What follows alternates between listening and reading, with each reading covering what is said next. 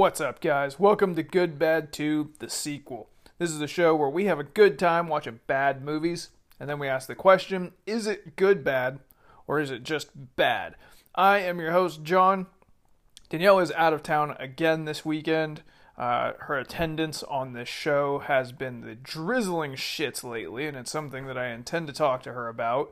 Please message her at Danielle Cass and ridicule her to no end about how much time she has missed on this show. You guys can follow the show on Instagram as well. We are at The Good Bad Show.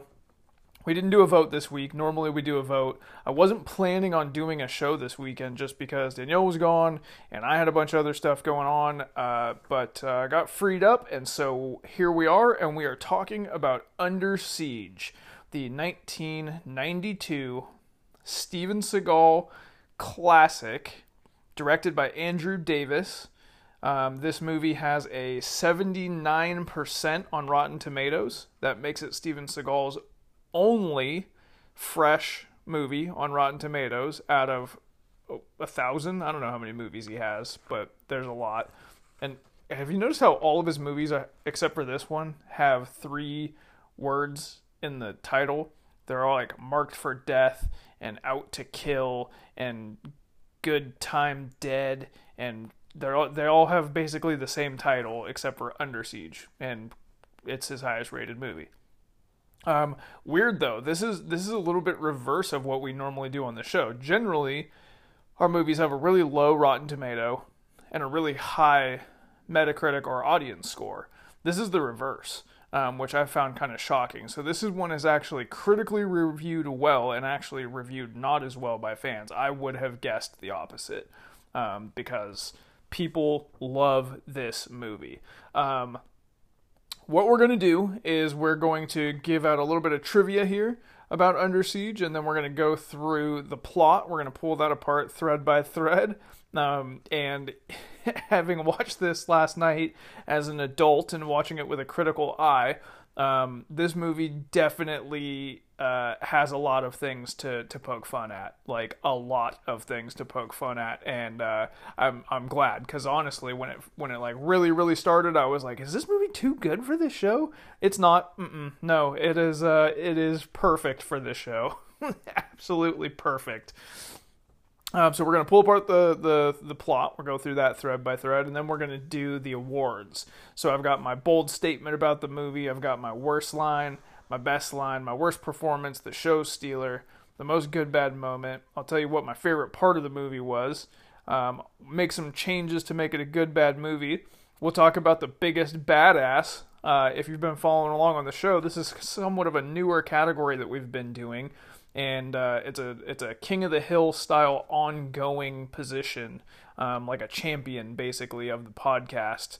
And currently, Sylvester Stallone's Judge Dredd is the biggest badass in our show history.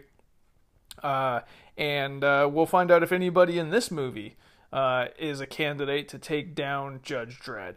And then we'll talk about whether or not it's good, bad, or just bad. All right.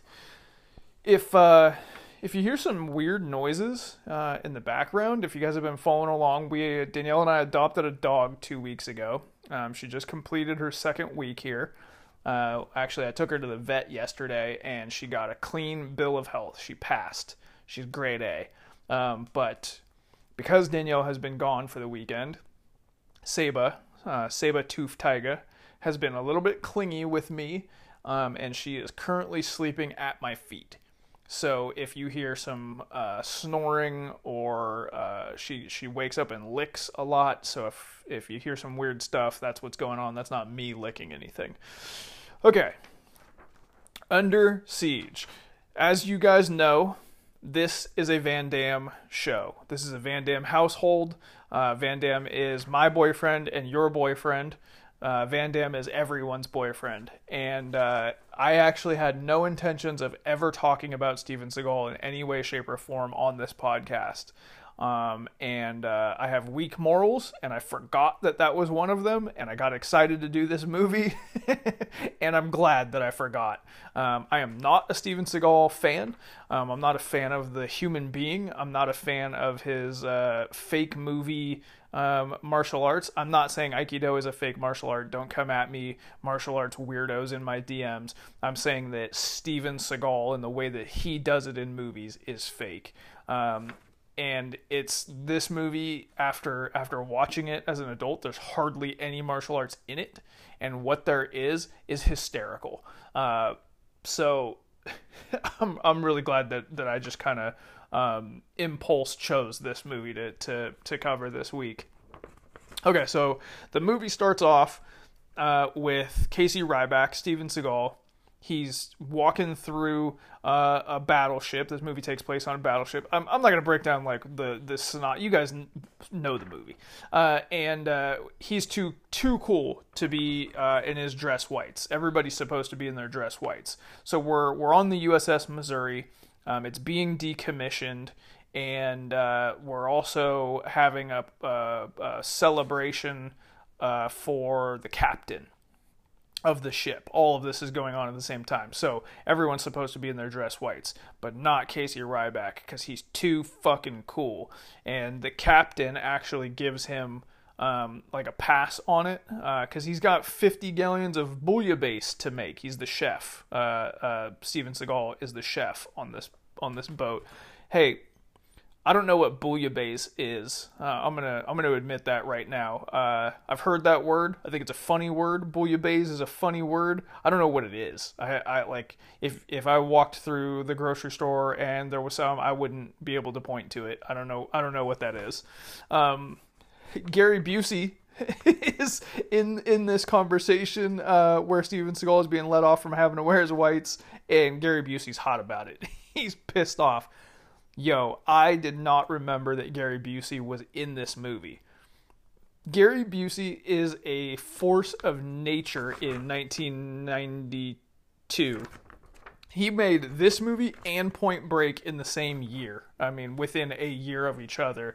And he crushes in both of them. Man, the heyday of Gary Busey. Love that guy. Love that guy. Also, what's going on is Gary Busey is bringing aboard the ship a rock band and Miss July 1989 in order to celebrate the captain's birthday.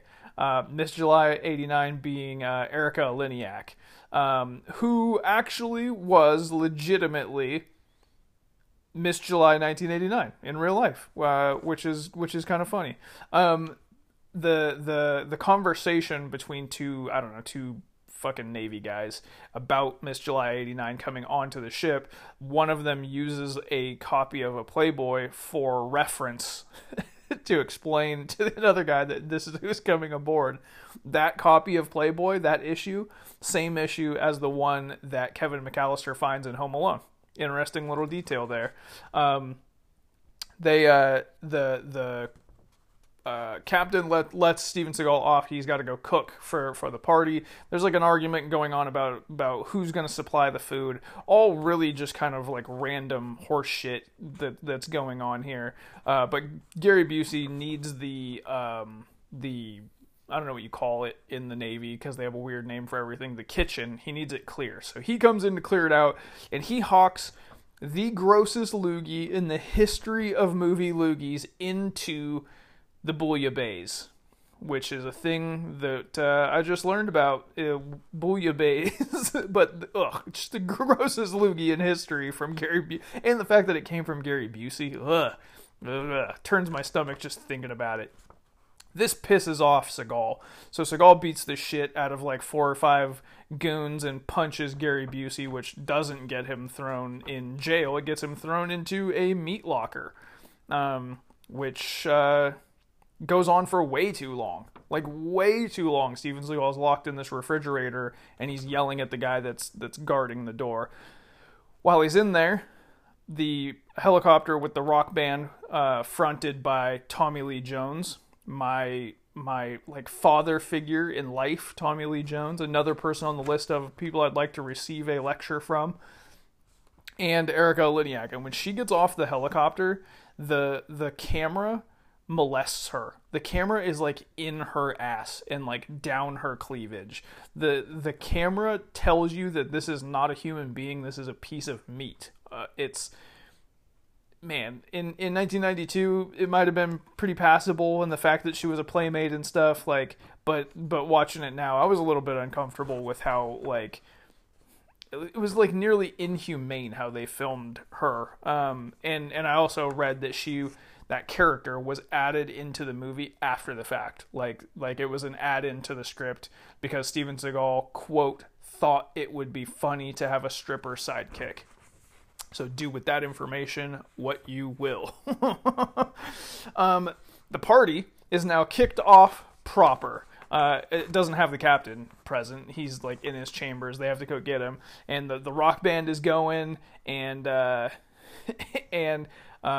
everything that you've ever wanted at a party, which includes Erica Eleniak, who is not present, and Gary Busey in drag. Which, man, the only thing more disgusting than his loogie is him in drag. And he comes in, he's like trying to show his ass, but he can't. And then he goes, while still in drag, he goes and kills the captain. This movie contains the villain murdering somebody with fake tits on. So that's a thing. Tommy Lee Jones, mid-performance, trying to one up the Rolling Stones and the Hells Angels, just mid-performance, just shoots somebody that's present at this party. He just kills like a commanding officer. Tommy Lee Jones in this movie is amazing. Like, he is a powerhouse, a tour de force, if you will, in this movie. But I don't find him scary because he's so funny and like fun and entertaining. You want to see scary, you want to see like intimidating Tommy Lee Jones, go to YouTube and look at the interviews that he did to promote this movie. There's like 4 or 5 of them. He is the most terrifying man imaginable when he's not acting. He reduces adult interviewers down to children as they're trying to interview him with his icy glare and his short answers. He seems like the hardest person in the world to interview.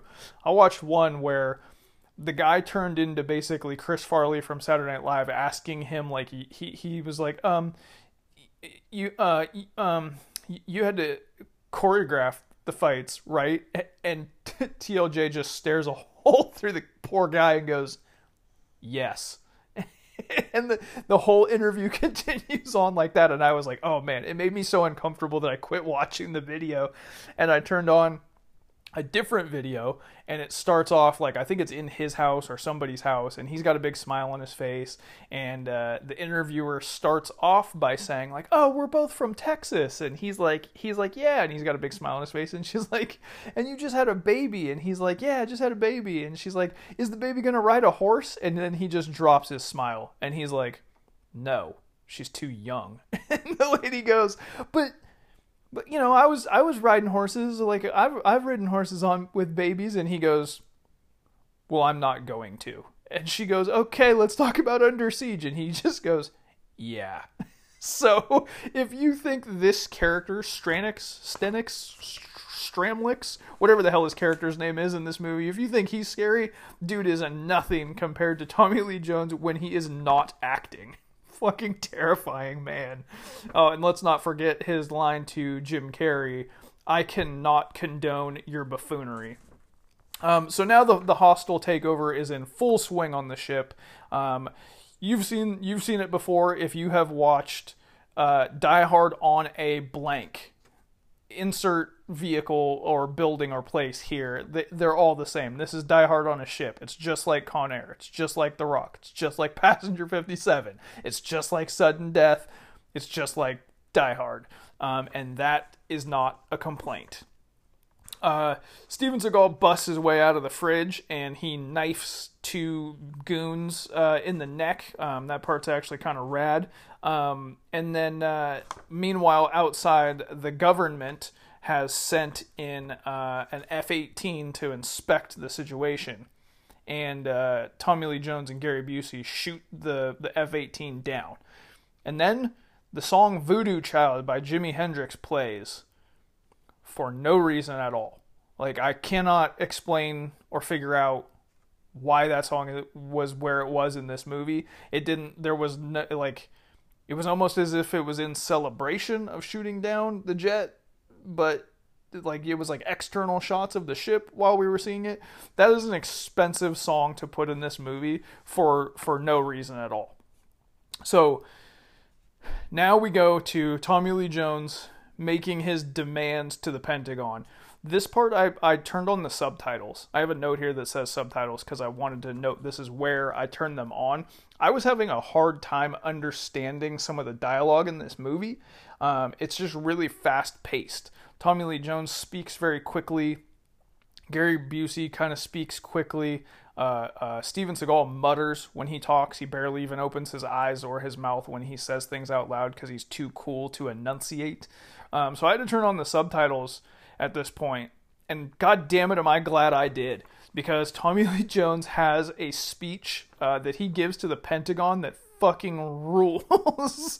I gathered, because of having the subtitles on, I would not have known what was going on here. There's a guy in the Pentagon who works for the CIA. He used to be Tommy Lee Jones's, TLJ's boss, and then he fired TLJ and tried to have him killed. And this is why TLJ stole the gas rockets, and he's going to shoot them from Alcatraz at San Francisco. No, wait, I'm sorry. That's a different movie with the exact same plot. That's why Tommy Lee Jones stole the missiles on this ship, and he's going to sell them. But he needs the Pentagon, the old angry, real curmudgeon white guys to think that he's crazy at least. And he tells them, "Welcome to the revolution." Quick question. I don't know how the kids abbreviate words. Why on this decommissioned ship are there active nuclear warheads? Like this ship. This famous ship was being sent to Pearl Harbor to retire, to be decommissioned. Why would they send it armed with nuclear warheads? I'll tell you why. So that the movie can happen. That's why. Gary Busey takes the entire crew and he locks them up in, I don't know boat names. I don't know boat terms. The hull, the bottom, the empty part. He puts them in there. God, I'm a moron. And he's gonna fill it up with water so that he can capture Steven Seagal and make him not a problem. There's a part right here, like after this whole Pentagon stuff, where like Steven Seagal is doing something, and my note says, "Oh yeah, Steven Seagal's in this movie."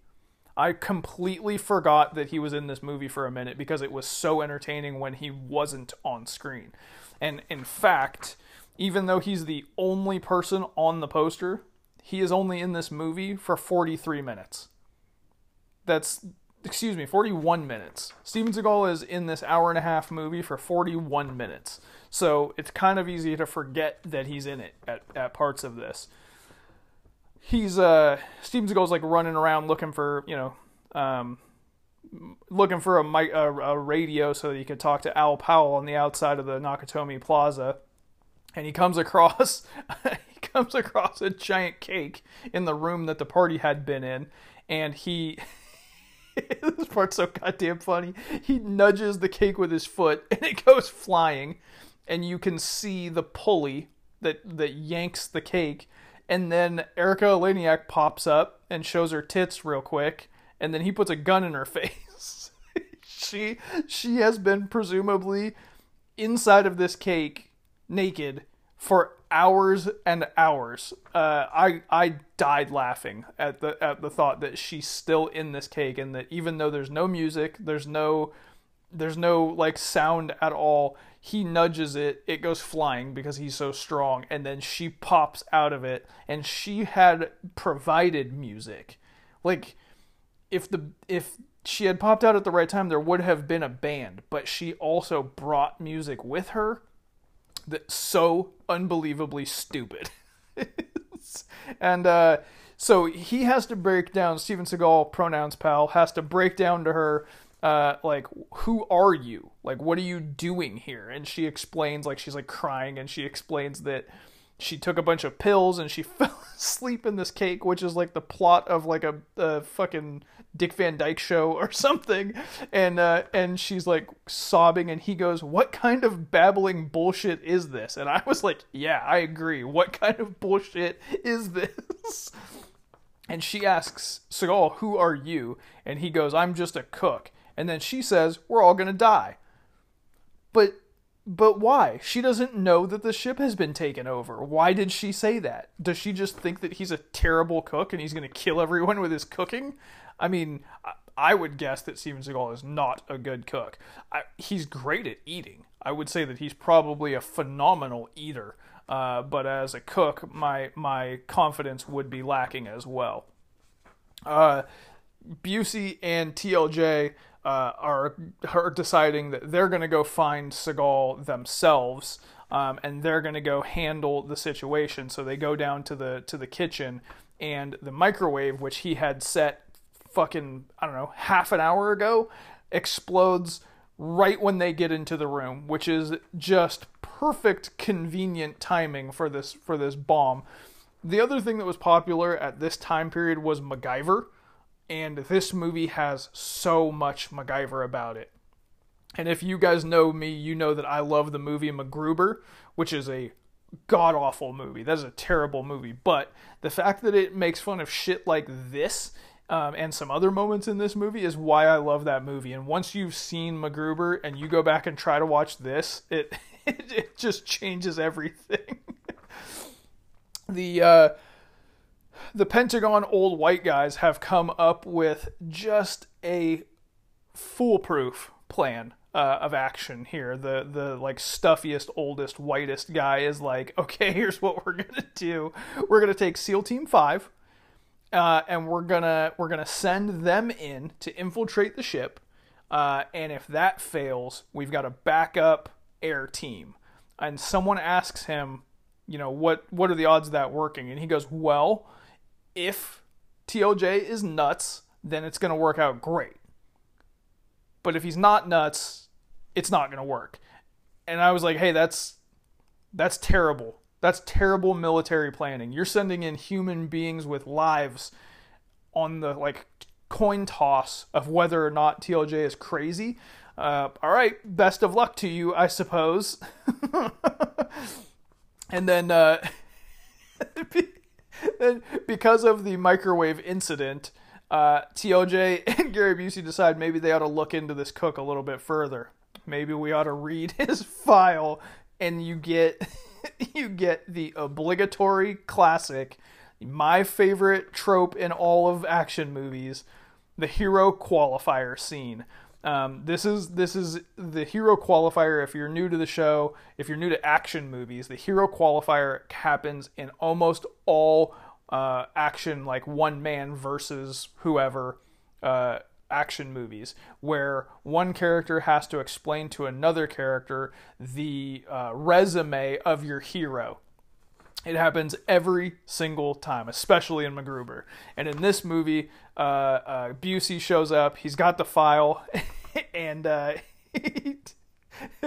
Cole Meany's in this movie. He tries to interrupt him. He goes, "Shut up!" And he's like, he's an ex-SEAL. He's an expert in martial arts. He's an expert in explosives, weapons tactics. He has a Silver Star, a Navy Cross, a Purple Heart with clusters. He's got security clearance that was revoked in Panama.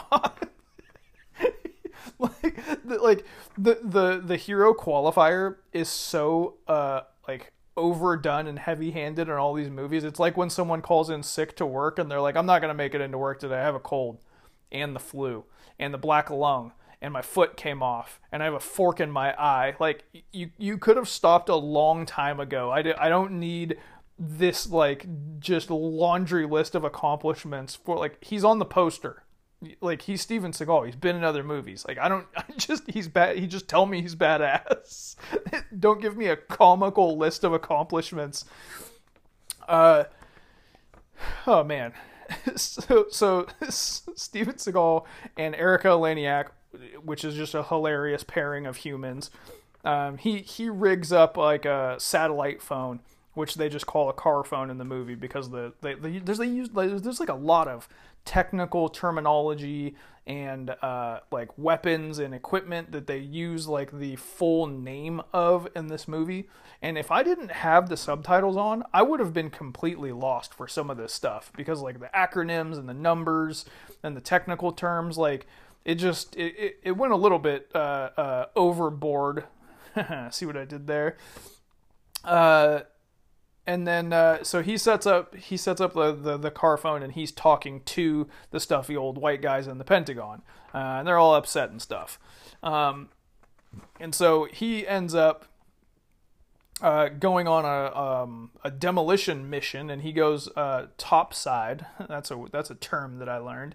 And he being Steven Seagal, pronouns pal, goes and blows up one of their helicopters with like he like overly complicated MacGyver's up a grenade that he puts with like paint thinner and all kinds of shit on a helicopter. I'm pretty sure the grenade by itself would have accomplished just as much without the paint thinner. But when the helicopter blows up, there is the most gratuitous recreation of the Die Hard explosion jump from the roof where Seagal goes over the side of the ship, and it's so clearly not Seagal. It's so clearly just some other dude. And if we're talking about recreations of the Die Hard explosion jump, I would say that Kong did it way better. King Kong, greater than symbol, Steven Seagal. And then he gets back up and he runs into a room and he booby traps up a door with a grenade again. And a bunch of goons go running into the door and they open it and explodes, and then just mannequins fly all over the place.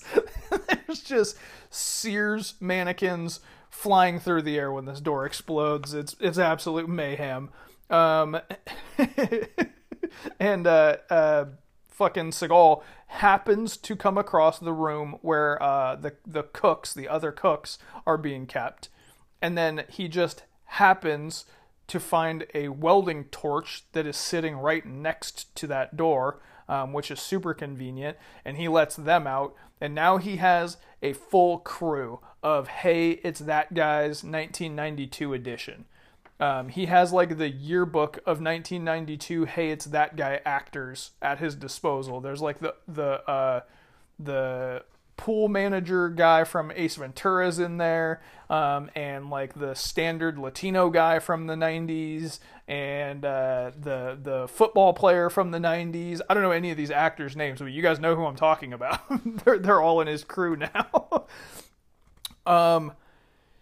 They end up in a gunfight here. He lets his crew out and they end up in a gunfight against just nameless, faceless bad guys. They were less defined than stormtroopers.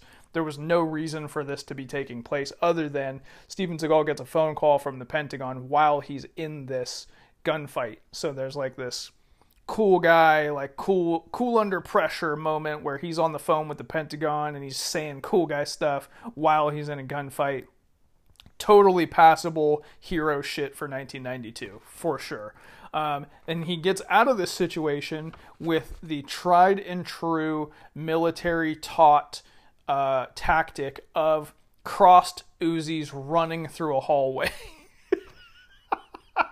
This is a foolproof tactic that every law enforcement and military agency teaches. You cross your arms with automatic weapons, do not protect yourself in any way, shape, or form, and then you just run down a hallway.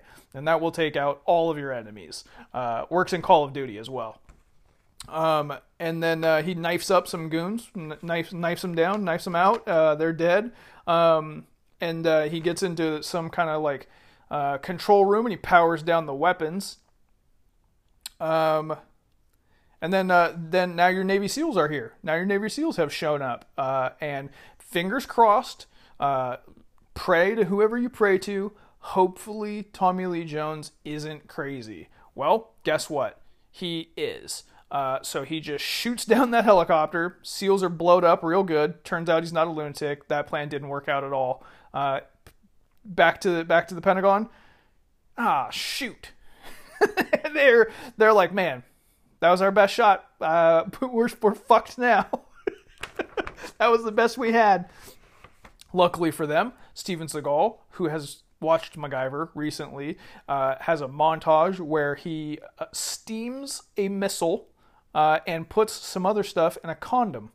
So I feel safe about that. I don't know what steamed missile and condom bomb is going to do. I don't think this condom bomb ever comes back into play. Maybe he used it with Elaniac. I have no idea. I don't remember this condom bomb coming back. Actually, you know what? Maybe this is what he... So there's a part right here where a man in a wetsuit, presumed to be Casey Ryback, very obviously not Steven Seagal, swims up to the submarine, which evidently, unbeknownst to any of us, has now arrived. This is the getaway submarine for the bad guys. This is who they're selling these missiles to, which that seems like a pretty important part of the plot, which just kind of arrived and unceremoniously, a man in a wetsuit, presumed to be Casey Ryback, blows up this submarine, I guess, with the condom bomb. And then they're not shooting guns at him, even though they can see him on the other side of a submarine. They're throwing anchors. They're throwing hooks at him. And one guy comes back with like a chunk of wetsuit, and they're like, yeah, we got him. And then there's this, he comes out of the water, Seagal comes out of the water, and he's got like some blood on his back, but he's not selling it at all. And then Erika Eleniak is like tending to him, and she's crying, and she says to him, hang in there, Casey, as though he's dying. And the look on his face says nothing, because it never says anything, because he's the worst actor I have ever seen in my life. And then the next time you see them, the two of them are on a casual like walk on the ship, as though A, he didn't just like get maimed by an anchor, and B, there's not a million people trying to kill them if they appear out in the open. They're just like having a walk. And then that leads to a shell making montage, because one of his crew knows how to use the big ass guns. So like, what? What the fuck are we talking about here? It's pretty cool though. They make a bunch of shells, and they're gonna fire them at the submarine, which Gary Busey is in the act of fixing. And there's a really cool part where they fire off they call it a starburst, which kind of tests the distance, and then they fire a real shell and it misses, and then they fire another shell and they direct hit. You sunk my battleship. They hit the submarine. Gary Busey's dead. He's out of there. He's out of the picture. The thing that was really, really weird about this, though, is that TLJ had gotten there just in time to get the concussion of the blast from this giant gun and witness his cohort Gary Busey getting blowed up real good. The concussion evidently made him insane, because this character, who was not crazy up until now, becomes like Yosemite Sam for the rest of the movie. And he goes and blasts off a bunch of nuclear tomahawks at Honolulu, because basically like the mission is kaput. He's either going to get dead or captured, so he might as well just fucking kill everybody in Honolulu, I guess. So Seagal shows up. He's got to fight fucking TLJ. And there's a line here where he goes, "Don't I know you?" And Tommy Lee Jones is like, "Yeah, you do." That's it. That's the only time that was mentioned, before or after. That like completely meaningless little line that they know each other. Like they ran into each other at a grocery store or something before in the past. There's a really weird kind of flipped around trope here. Generally in movies, the trope is the bad guy will tell the good guy, we're the same. And the good guy will say, no, we're not the same. In this movie, Steven Seagal tries to explain to TLJ that they're the same, that they both serve the same master, and that they both work for the government. And so, like, but why? Why is that is that written into this movie? Why? No, you're not the same. You shouldn't want to be the same as like the maniac bad guy. So all of this results in a knife fight. And I have heard my whole life, I mean, obviously not recently because this movie isn't exactly like part of the zeitgeist, but as a child growing up and having the conversations constantly of Van Damme or Steven Seagal, right? This was a topic as I was coming of age. People would reference this knife fight and they would say that it was dumb and that it was silly and that that's not how you hold a knife and all this kind of stuff. Without giving you too much of my background, I will tell you that this is a valid knife fight.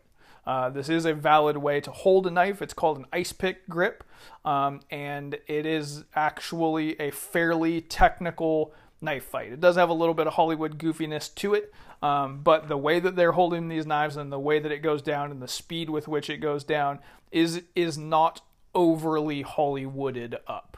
And some of it's a little bit goofy. So the way that it ends is they're both trying to stab each other, and then Steven Seagal bites TLJ's knife. Hey, I do not recommend that tactic. Ask Heath Ledger's Joker if that's a good idea. And then he puts his thumb in TLJ's eye and then jams the knife in the top of TLJ's head. And then just to add insult to injury, his fake head, his super, super fake head. And then he jams his head into a radar. So now all the bad guys are dead. And then we got some missiles that are on the loose still. So that means that Stanley Goodspeed has to inject himself. Wait, sorry, wrong movie. We got to destroy them. We got to destroy the missiles. Which we do. That's easy. Not a problem at all. Nothing in this movie is a problem for Steven Seagal. None of the problems presented to him are a challenge for him to overcome. Destroys the missiles. He's, on the top deck. The medic comes over and says, you're going to need 3 or 4 stitches. Like, what other leading man, what other hero comes out of the end of the movie and the only damage done to them is that they might need 3 or 4 stitches? Just Seagal. Seagal's the only one. He salutes, the movie ends. That's it. This movie is hilariously tropey. And it's not like the original Die Hard where you could be like, well, it invented the tropes. It didn't invent any of these tropes. It just recreated them. Okay, so that's the plot. Let's I gave you guys a little bit of the trivia already, but I'll give you a little bit more. So, like I said at the front of the movie, Andrew Davis directed this. He is the director of The Fugitive and some other Steven Seagal movies before this. So, fairly well-known director. What's really interesting, though, is that Harrison Ford was deciding whether or not he should sign on for The Fugitive, and he decided to do it because Andrew Davis directed this movie and he was going to direct The Fugitive. So this movie is directly responsible for Harrison Ford being in The Fugitive. Use that information for what you will. I already told you guys about the 41 minutes and the Missed July. Okay, so let's get into the awards. So first thing we start off with is the bold statement. My bold statement is that this is Steven Seagal's best movie. The Rotten Tomatoes score proves that. It's not good. It's not all the way good. It is hilarious and not for the right reasons. But it's the best that Steven Seagal has in his library. Okay, the worst line. What is my worst line? My worst line is the stuffy old white guy at the Pentagon saying, if we are dealing with a lunatic who's only partially in charge of the ship, the odds are good. On the other hand, if he's ready for us, the odds are not good. Hey, expert strategist covered in metal sitting at a table in the Pentagon, you suck at your job. That is fucking god-awful strategy. That's like Revolutionary War playing a flute and drums so that your enemy knows you're coming level of shitty tactics. That's bad. That's bad news. The best line might be one of my favorite lines in the history of our show. The best line, I took the time to write down word for word because I loved it so much. And it's something that Tommy Lee Jones said when he's making his demands to the Pentagon and he wants them to believe that he's crazy. And he says, you know, and I know that chaos and bedlam are consuming the entire world. UV light waves are only the beginning. We have an inch of topsoil left. And then the guy goes, topsoil? There's sexually transmitted diseases, deforestation, irreversible progressive depletion of global gene pool. It all adds up to oblivion, pal. Governments will fall. Anarchy will reign. It's a brave new world. I fucking love Tommy Lee Jones. I wish he had been president at some point, and I'm not even joking. I fucking love Tommy Lee Jones. I love him in movies. I love him even more now outside of movies, scaring the bejesus out of interviewers. He is a god, and this line is so fucking good in this movie. Worst performance. You know what? I really kind of racked my brain on worst performance in this movie, and I kind of was like, pointing at Miss July because that character is just completely pointless. And I was looking at some of the like Pentagon guys. There's one guy that's sitting at the table that's just an insane overactor, and it's really funny. But I'm gonna give my worst performance to Steven Seagal. He is pointless in this movie. You could have literally any leading man in this exact same movie with this exact same script and nothing would change. In fact, it might get better if you put in a better actor's actor. He doesn't hardly do any martial arts in this movie. And his delivery of his lines where he's trying to be cool comes across as just, I don't give a shit and I don't really want to be here. So as the movie overall is Steven Seagal's best movie, Steven Seagal does what Steven Seagal always does in this movie, and that's suck. And I just think that he's the thing that stops this movie from being all the way good, honestly. And some other goofy special effects and whatnot. But if you have somebody that's just a better actor in this exact same role, you have a fantastic movie on your hands. Who's the show stealer? TLFNJ. Most good bad moment. It has to be Erika Eleniak sitting in a cake for hours on end, and then Steven Seagal happens upon it and kicks it, and you can see the fucking pulley that moves it across the floor. And then she pops out to gratuitously show her tits and then cries and sobs and explains that she was on anti-motion pills, and that's what made her sleep in this cake. Oh man, that shit is hysterical.